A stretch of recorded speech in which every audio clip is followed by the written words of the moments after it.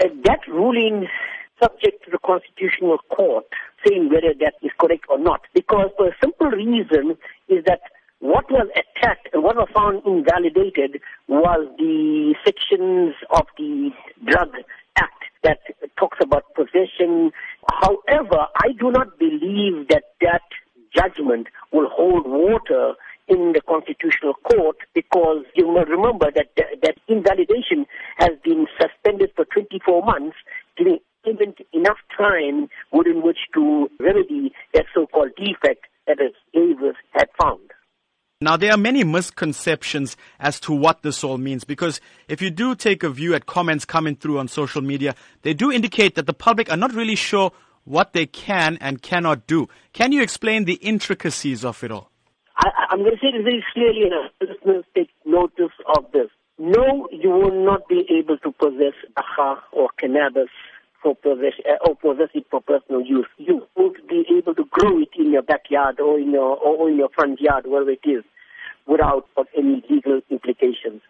Until, I repeat, until the map is finalized, people got to be very cautionary in order not to do something very silly and find themselves in a letter of law. What the judgment has actually done is to allow people who use cannabis for not recreational purposes, but for rather medicinal and for religious purposes. That is the narrow band within which that judgment is viewed.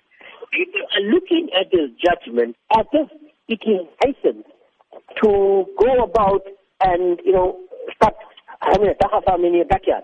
So, I'd like to say this very clearly, that Dagga use will still land you in jail, notwithstanding what the High Court has stated. And this is the problem with our media.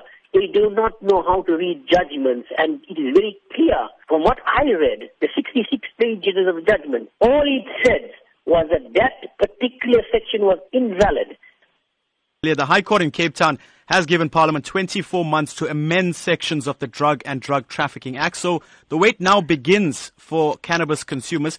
But do you think this will ever come to fruition? This is something very serious. Remember, South Africa is a signatory to the International Convention Against Drugs and Drug Trafficking. This judgment, if it passes through, can lead to abuse. You can get people individually marketing Dagga for their own commercial purpose, because that is a loophole. There are a lot of loopholes in the judgment, which I would warn people against not to suddenly open up a Dagga farm in your backyard. You need a top lawyer, and I can recommend one.